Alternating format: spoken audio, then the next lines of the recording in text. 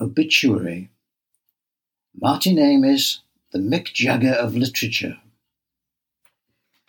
The writer Martin Amis, 1949 to 2023, died this week after a life in the literary spotlight. His appointment as a professor at Manchester University in the late 2000s resulted in a storm in a literary teacup. This academic spat was stirred up with some help from The Guardian.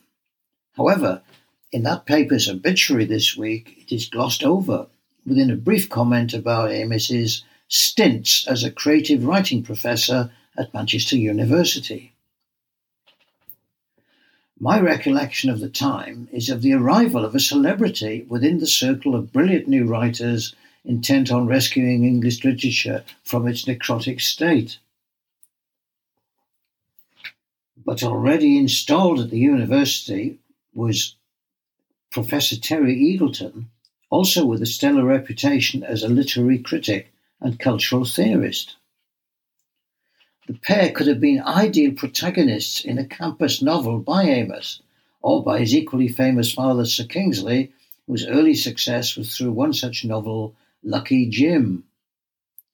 Eagleton was a leading Marxist scholar from nearby Salford, educated in a Catholic college, then on to Cambridge. Their very different worldviews erupted in a battle of high intensity waged in the literary pages. The dispute seems to have been triggered by a much-quoted interview by Amis at the time of the Two Towers terrorist attack in New York, in which he said, "There's a definite urge, don't you have it, to say the Muslim community will have to suffer until it gets its house in order. What sort of suffering? Not letting them travel, deportation. Further down the road, curtailing of freedoms, strip searching of people who look like they're from the Middle East or from Pakistan." Regardless of ironic intent, the quote prompted the start of the feud between the two, which seems to have eventually subsided to a weary truce. Amis relocated in Brooklyn, New York.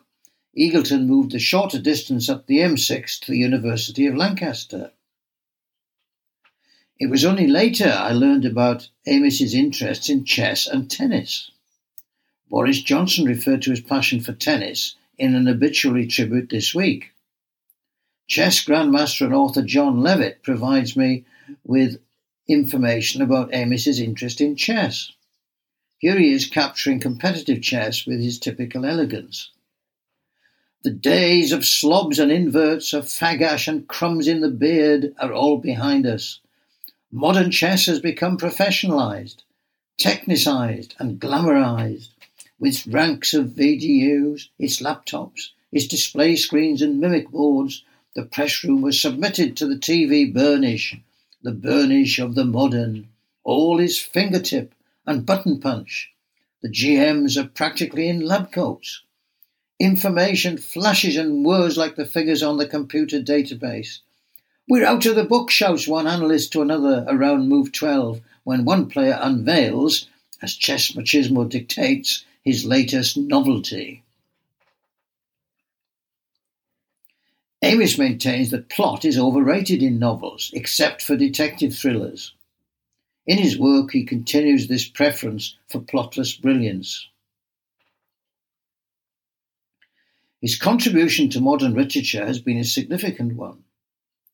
My evaluation of it is about as worthless as a non-chess player passing judgment on a grandmaster's games, or a football fan storming at a referee's decision. What I can do is reflect briefly on his work as a process of creativity in action. The signals are there both in his writing and his own reflections in interviews and essays. He has the obsessiveness which, if controlled, can produce high-quality creativity. His battle against cliché reveals his declared search beyond the ordinary until he captures each thought to his satisfaction. At another level, he pushes against literary conventions such as plot, which I mentioned above. In his later work, he plays around with the authorial voice. These are lofty regions needing competent guides. From my limited experience of the foothills of literature, Amis was an elegant stylist, devoting his undoubted talents on the various targets of his anger. Footnote for students of English literature. Martin Amis wrote an essay on cliché as an assault on the English language to be eliminated wherever possible. His advice is easy to agree with and follow. I'm sure he would have found plenty of examples to rage against in efforts such as this one.